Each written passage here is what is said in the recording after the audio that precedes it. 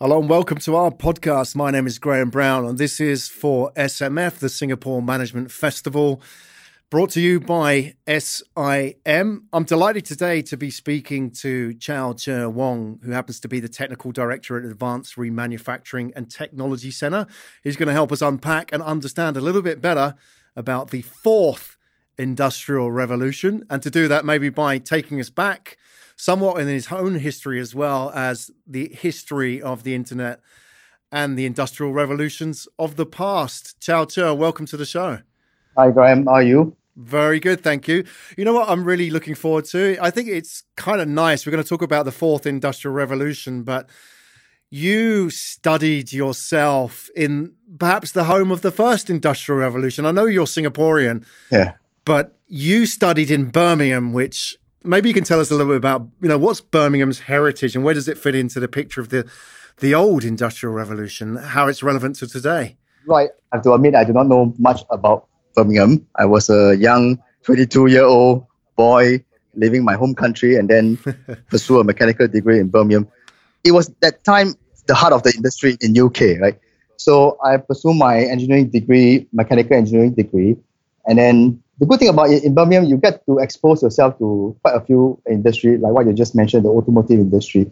And then that aroused my interest in the area of manufacturing. And I was being offered a scholarship to do a research degree, a PhD in manufacturing, in particular related to the technique of forging, which is widely used for the automotive industry. And during that time, there was researchers or scientists venturing into using computer modeling to see how metal flows in the forging process. So I think that was really the start of seeing how we could use data to create a digital twin so that we can understand the process better to prevent us from doing a lot of unnecessary trial and errors for the experiments. Yeah. Well, what a great start, because now we're in the era when people talk about the fourth industrial revolution. So this is really where many of those early ideas are coming to life and changing beyond the research labs, the actual industrial landscape now. So maybe you can help us understand what the fourth industrial revolution is, and maybe we can start with a definition in your understanding, Chow Cher, of what it means to you. Right. The fourth industrial revolution is, of course, when we talk about the first industrial revolution, it's all about power generation, then followed on by the second, which is industrialization. The third industrial revolution is about electronic automation. Then right now, the fourth industrial revolution, or Industry 4.0, is a term coined by the Germans. It's really looking at how we could proliferate connectivity. I mean, day-to-day life, we started using mobile phones 10, 15 years ago. And then nowadays, we are connecting our mobile phones to our wearables on our wrists to track our heartbeat when we're doing exercise and to give us insight into how our body is responding, right, to the exercise. So it's really proliferating that connectivity into that industry space, right? Give it a simple example is, how do we put in more sensors so that we can get more insightful data and then do analysis? And once we do the analysis, the process can self-correct or self-optimize by itself. Could you give us an example of that 4IR, or fourth industrial revolution? Show us a day-to-day example of where that's actually happening. Right. The easiest example is connecting your wearables or your Apple Watch to your smartphone, right? I think in the industry space or in the manufacturing space, I am in research and development, right? And sometimes we do a lot of designing of parts, designing of processes. And a day-to-day example would be, instead of just using a CAD to draw the design, you could move on to a step further to do some simulation where you define the boundary condition. When I say boundary condition, is where you find the parameters that this object that you have designed is working under. Then with a click of a button, you'll probably wait for 20 to 25 minutes, right? Depending on how complicated is your model. You would then get wonderful, colorful results of different stresses. And then you will be able to make information and, of course, immediately change your design and then run this simulation again. So everything is done in a seamless way before you place an order to your supplier to say that, okay, I want to have this part made. I guess the key to that is that you are able to do a lot of tasks which required manual labor before, right? That's right, exactly. And that's the bit where it gets interesting, because the fourth industrial revolution is like the last industrial revolutions, is both a creator and a destroyer of jobs, right? And that's what people want to know. And I just sort of cite some data here if I can, Chow Cher. It's like the World Economic Forum Future of Jobs report said that the fourth industrial revolution would destroy 75 million jobs, yet at the same time would create 133 million jobs, right? By 2022, which is just around the corner, that's 3 years or 2.5 years. 75 million jobs gone. Firstly, let's unpack that. Jobs will go, jobs will be created. Where will the jobs that go from first in the fourth industrial revolution? You having stated the data just now, I think the key is really upskilling of the workers. Of course, you have the millennials or the Gen Z coming in with the right engineering background and then with proper training on analytics. The millennials and the Gen Z wouldn't have a problem dealing with the technology, right? Because, it's right down their alley when you ask them to do data analysis. It's really about people of my generation or older, upskilling them and I think open to change for them to really take up this technology. And how we should really look at it is Industry 4.0 technology augment or even help us in our current work that we are doing. Right? Example, you are a technician. We talk a lot about human-robot collaboration, in short, collaborative robots, right? And cobots, they are not as dexterous as a human being, right? I give you an example. If you want to screw something, right? Sometimes if you have a human doing it, they can just give some allowance or give and take, according to the dexterity of the hand. But robot can't do that. You have to program exactly specific instructions to be able to do that. So I think working with robots is something that will be the future. And I think we need to upskill the workers in that aspect and also in the area of being able to be more analytical, looking at the result, and then to be able to make insightful decisions to optimize the process. You mentioned something interesting there. Cobots. Can you help us understand what that is? That may be news to some people. It might sound a bit scary to some as well, but help us understand that. Yeah, I would say in the third industrial revolution, you already see industry robots, right? They are huge in automotive plants where they do tech welding and they do various assemblies. So these are industry robots. And when it comes to working in industry robots, safety is the main concern. So once the robots start operating, you need to have gate and fences, right? And everything is always pre-programmed. And they're limited in their functions because if you require to assemble something that requires higher accuracy, the robot would have suffered because the 6-axis, in all honesty, cannot compare to a human arm or the leg motion. So then it came to a point where how do we exploit our robots better so that in the Industry 4.0 revolution, it can mend what or even help what human beings are doing. So then came about, of course, robotic companies. They put in safety features.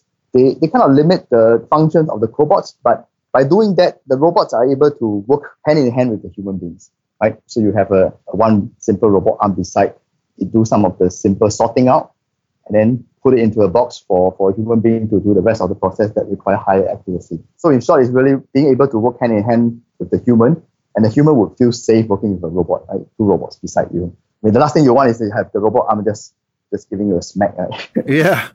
Yeah, exactly. And they have a lot of force behind them, those things, even though they might not be as accurate as you say on the 6-axis. I'm curious about the cobot idea. Is that sort of a short-term transition phase? Because you talk about, for example, like having a support robot that could be sorting out objects. And that can apply to, a spreadsheet problem or sorting out screws in a tray, for example, like a visual recognition problem. Or it could be analyzing scans of a lung or an organ for a doctor, right? In that case, what they're doing is many, many spreadsheet style problems, but very, very fast. But they're not maybe able to do what you talk about, those very high-end tasks, which require a lot of, whether it's intuition or experience or sort of very general intelligence, where maybe a doctor can make a decision where it doesn't have all the data sets available to them, or maybe the human being can make a decision about the screws because that was not a screw that you put in there. That was something else that shouldn't have been in that tray, right? So those sort of anomalies, human beings are probably quite good at dealing with. Is that a short-term solution, where we're going towards a fifth industrial revolution, maybe, where robots, cobots can replace human beings? In all those tasks, I wonder, can they do those sort of general intelligence tasks? I think, Graham, you have described it quite nicely, and you talk about getting cobots to do simple spreadsheet stuff. And then the more complicated stuff that requires human intelligence will be, of course, done by the human. And that brings to an interesting point about artificial intelligence, which is the next topic, which a lot of people have been talking about. In the future, a lot of people have said that how could we enable robots or even cobots to have intelligence that could make some decision for the human beings. If you ask me, in all honesty, I think it will be another 7 to 8 years before we can realize that. Because I've heard people talking about robots or cobots making decision or machines making decision on behalf of human beings. I think that at a certain level could be done. But sometimes if I'm asking you for feedback, how am I doing for this interview? You can give me instant feedback, right? But in terms of robot, getting that feedback might be a bit challenging. You understand my point. So you correctly say that it might happen at the fifth industrial revolution. That sounds a bit scary if we have artificial intelligence taking over. Yeah. Okay, well, let's park that for now and focus on the fourth. I'm fascinated by what you're going to talk about at SMF as well, and what sort of subjects you're going to touch on. And do you think when you talk about fourth industrial revolution to audiences who may not be coming from your position, I mean, you're a mechanical engineer by training, this is not new. But if I'm from a bank or an insurance company or a law firm at SMF, and I'm hearing you talk about this may be the first time I've actually heard that this actually may impact me, like you said, of a certain generation. This may be the first time I'm thinking, well, I've got to upskill. So maybe we can talk about some of the myths that people have, or what do you find that the common thoughts that people have about the fourth industrial revolution that you like to challenge a little bit from the cold, hard reality that you see working in it on a day-to-day basis? I think one of the biggest concerns is, of course, the cost of scaling up Industry 4.0. Right? I wouldn't call it a myth, but I think what most people can do, it's I always use these three words: think big, start small, and scale fast. The key is really starting small. You identify a use case. Of course, it requires the C-suite or the directors in the company to make a decision to identify a use case that allow the company to start small. And then once you gain the momentum, things can proliferate from then on within the company. So starting small, it's really key, because when we have companies visiting us in ARTC, because we do have a model factory to show people what Industry 4.0 look like, sometimes get kind of put off because they look at a fancy technology like augmented reality, the virtual reality that can be used to train people. They wouldn't think that could apply to the company. So my advice to them is always to start small. Like perhaps just put a few sensors, get some reliable data. In a way, help them reduce costs by even as low as 3 to 5%. I'm fascinated by what's going on at ARTC, your model factory.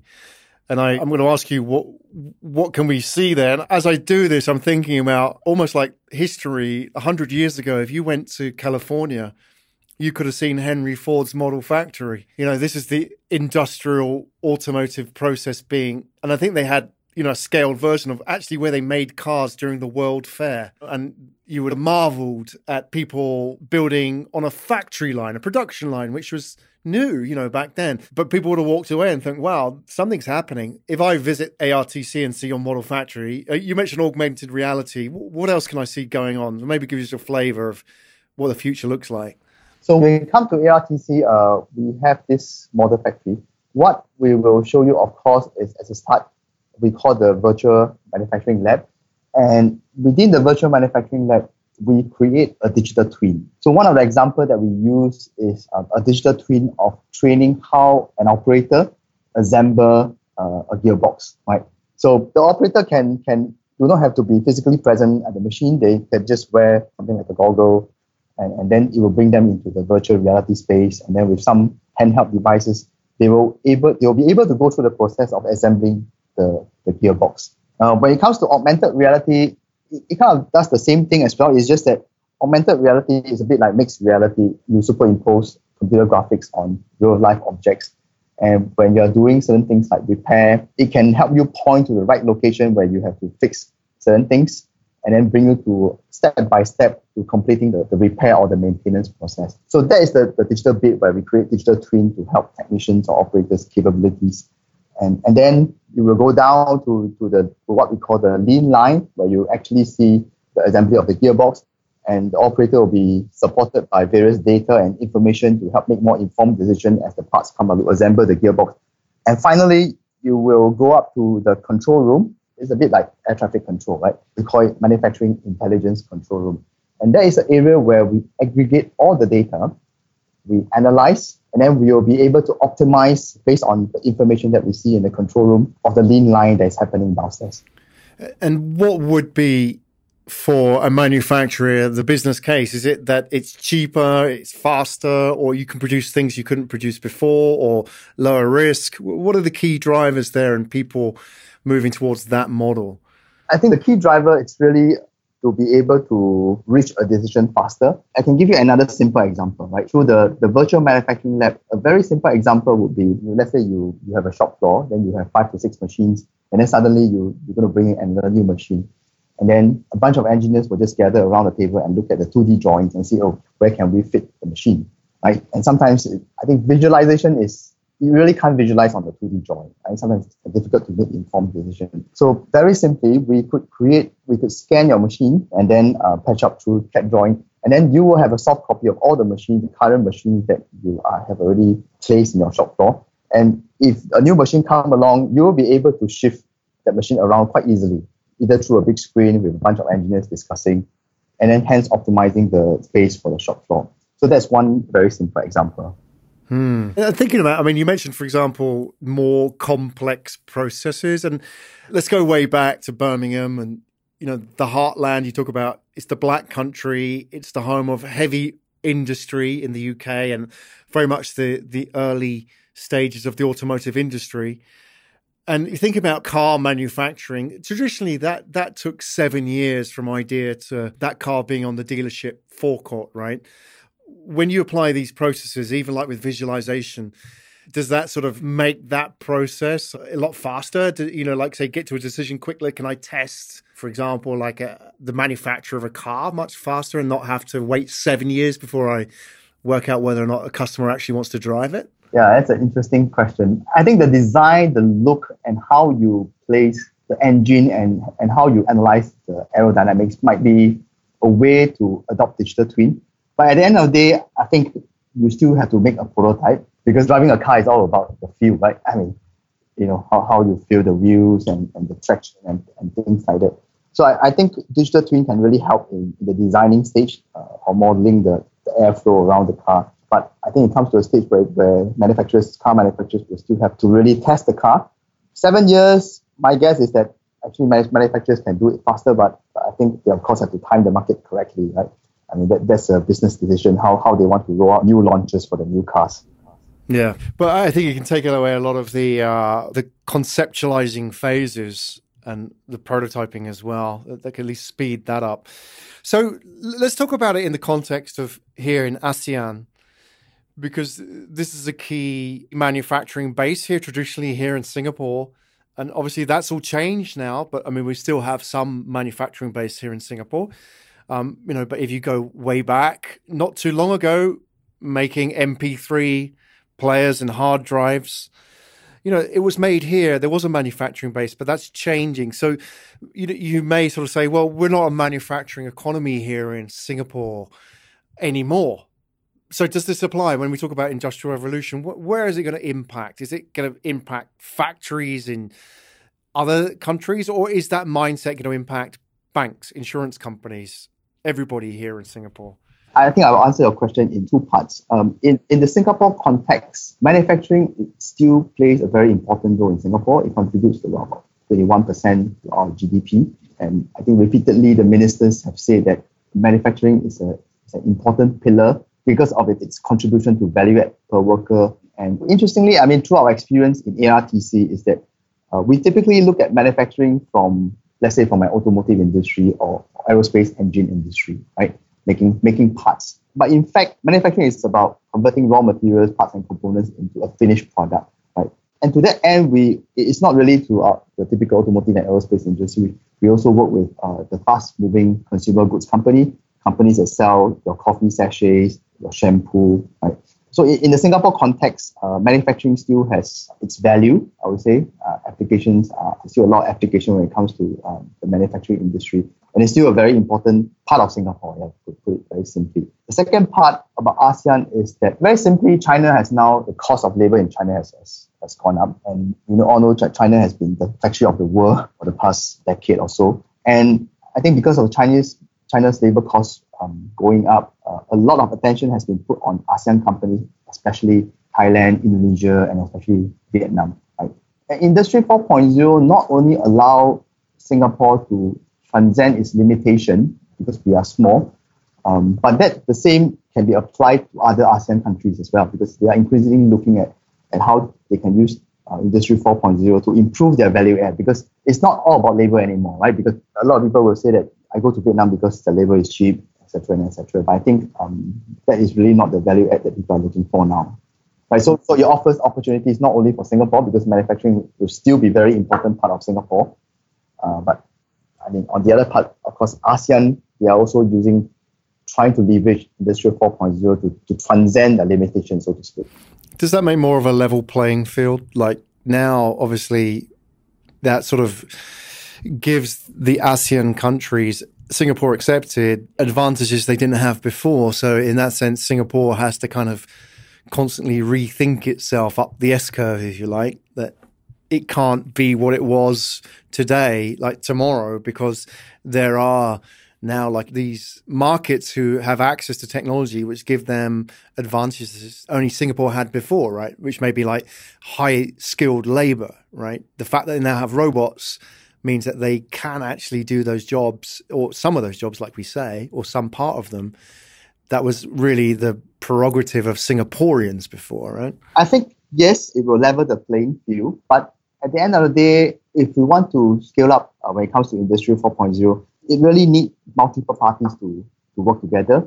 That means the public agencies, the industries, everyone needs to work together. And how each country, all these people, all these agencies can work together, how fast they can work together, how collaborative they can work together, really defines whether you have an edge over one another. That's solely my personal view, right? Because you can't really go it alone by yourself, that's why I will be covering in my talk about the innovation ecosystem. We talk a lot about open innovation. How could you collaborate between private and private companies, private and public partnership? So I think that is really the area or the space that you could define yourself, although we say that Industry 4.0 has really leveled the playing field. Yeah, you mentioned earlier, Chow Cher, about the younger workers entering the market. For them, it may be more sort of obvious and intuitive, the kind of mindset needed to thrive in those collaborative ecosystems. Yet, if you have 20 years of career behind you, your success may be working against you a little bit, right? In the sense that this has got you here, but that mindset won't get you to the next stage. And for younger people, it may, sharing is just kind of part of their way of life now, even like social media, etc. Yeah, if you're a senior manager, now you're talking about collaborative innovation ecosystems. It requires a bit of a change and stepping outside their comfort zone, right? And I'll bring in here some data from the McKinsey report. So McKinsey published a report about the fourth industrial revolution, and curious about your thoughts on this. And they said that, here are the top 3 reasons preventing a pilot moving to a rollout in 4IR projects, right? So the top 3 were in this order. Number 1, lack of knowledge. Number 2, high cost of scaling. And number 3, hard to justify the business case. So we'll talk about cost obviously in a bit. I mean, you've mentioned that already, and how often that's a bit of a myth in itself, right? But the lack of knowledge, I think people don't know where to start, or they don't know how to think about the problem, which is really folded into the third part about justifying the business case. Is like, how do we deal with this? Like, where does it fit in? How do I deal with this? What kind of mindset do I need? I need to build a collaborative ecosystem, an innovation ecosystem. Where does that start in my organization? Is that for the engineers or the tech guys to do? Is that what the CMO does or the CTO? How does that all work? And I guess then that becomes overwhelming, doesn't it? Then they have too much information and they procrastinate. So are there sort of easy wins here? Are there quick wins that, okay, start here, start at this part, maybe a small project. How can I move this forward? And how do I need to think about it? And what can help me as a senior manager or a leader in my organization? Yeah, I think because senior managers and directors, they are often busy, and not everyone will read through reports after reports, right? You have McKinsey reports or even Boston Consulting Group. That is why the best way is we always say, right, seeing is believing. Right? One is, of course, visit the tool model factory in A-Star.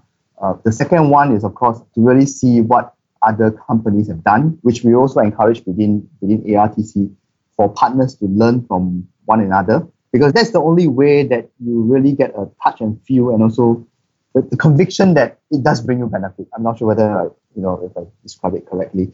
I think that's based on my personal experience. You can read whatever you want, but I think at the end of the day, it's just seeing it and seeing what people have already done it. I think that's the best way to resonate to a lot of people. And then after that, from those experiences, see how you can learn one or few examples and then bring it back to your own company. Yeah. That's like going to the World Fair, isn't it, and seeing Ford's industrial production line. I think only when you see it, you think, the light bulb moment happens, right? That's right.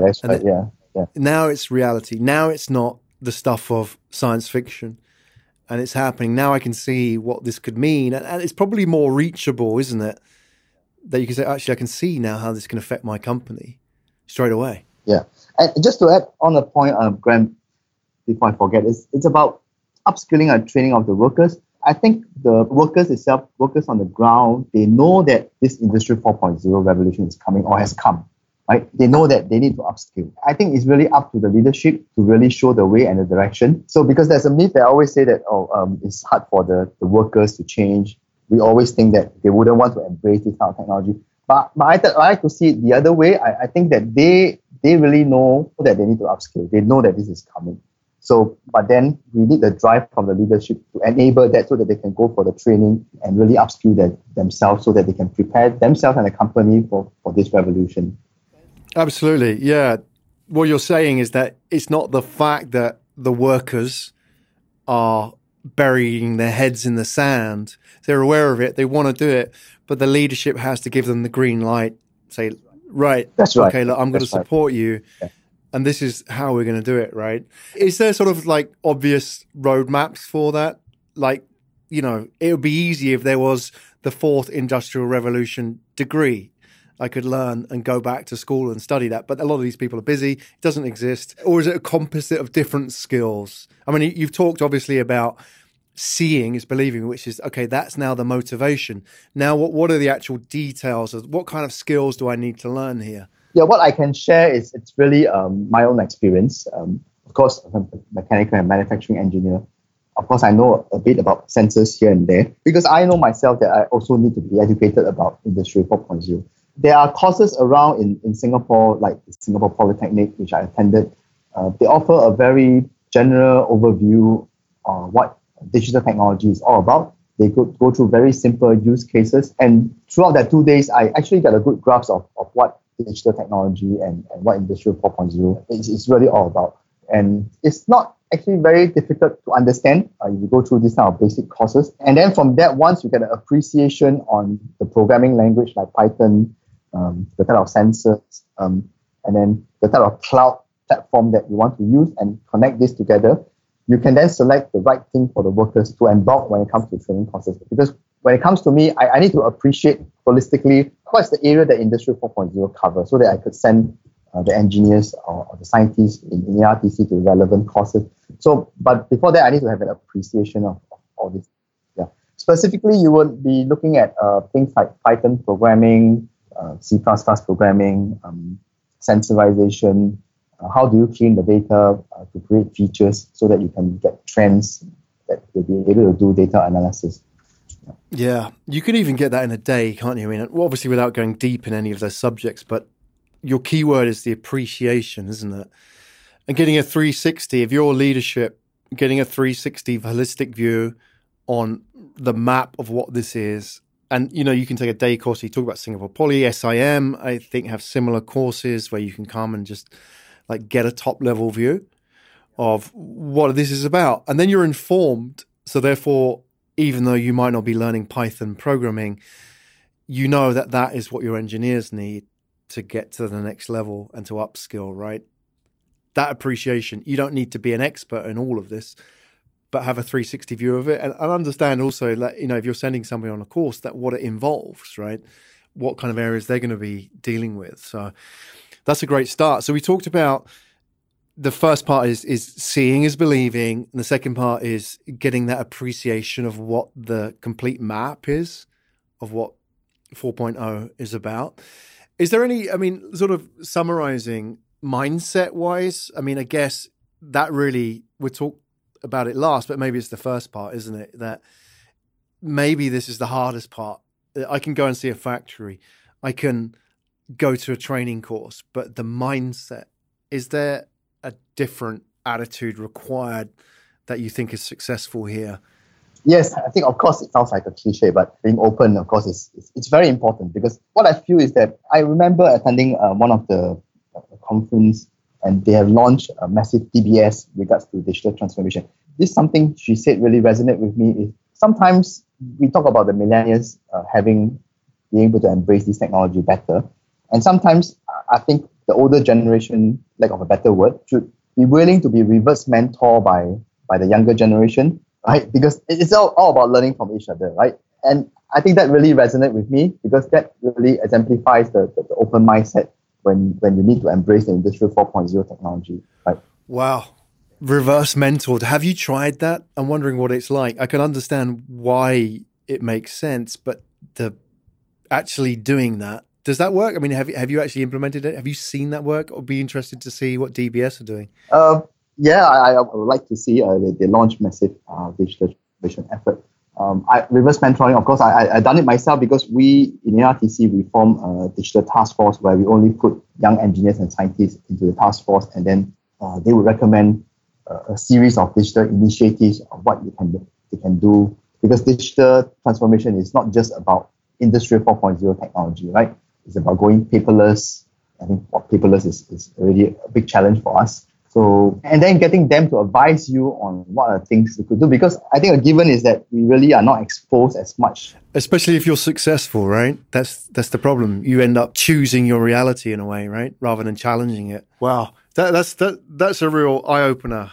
And I think that's something that people can take away, the reverse mentoring as well, especially with Industrial 4.0 or any sort of these new hypergrowth technologies. And I wonder, that is really key to a bigger challenge, which is being, like you say, being open, isn't it? Like those that are open to hearing maybe things that they don't want to hear, but they have to hear, or maybe ideas which they're not familiar with, but they have to get their head round, right? And that's really the modern shape of the organization and the corporation, isn't it? Is having that kind of two-way flow of information, almost from traditionally what you would say is the grassroots, right? The workers, I suppose. And yeah, I mean, just seeing how that's going to play out in the dynamics of modern organizations is going to be fascinating, because those that accept it, and it very much we're seeing, and this is another conversation in itself. And, you know, we've mentioned China, for example, and it's almost like a lot of these organizations coming out of China have been built with that in their DNA. You know, that they have to, because that's the only way you can compete with 5,000 copycats, right? That to survive in your own market, you have to have that already in your DNA. So those that emerge from China, it's like the gladiator arena, right? The one that survives, you know, is pretty damn good and robust. So that is how it's going to be going forward. And, you know, if people aren't on board with the mindset, nobody's going to forgive them, right? People aren't going to wait around, because the alternatives are out there already, right? Business model, I would think we don't even want to talk about traditional business model, right? It's already obsolete. The typical business model will be challenged. So I think that's really a given. And digital transformation really requires proper change management effort. Yeah, that's what it is at the end of the day. Change management 4.0, right? Almost in new clothes, but it's the same. Hey, Chow Cher, it's been fascinating, a really interesting walkthrough with you, and I'm really excited for your presentation at SMF. I think we're all going to learn a lot. We've just sort of scratched the surface, and it's just a shame that you don't have several hours at SMF to go in depth, because it can go really deep, this subject, and just to really get into it. And obviously going to, you know, ARTC is a good starting point as well, and seeing the model factory.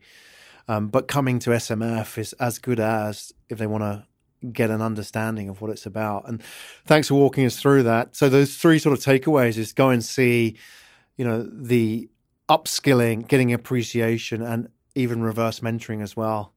Those that have listened to this podcast in preview for SMF as well, then it'd be great to hear your thoughts and asking questions at Chow Cher's presentation as well afterwards in the Q&A, and catch him at the coffee break as well.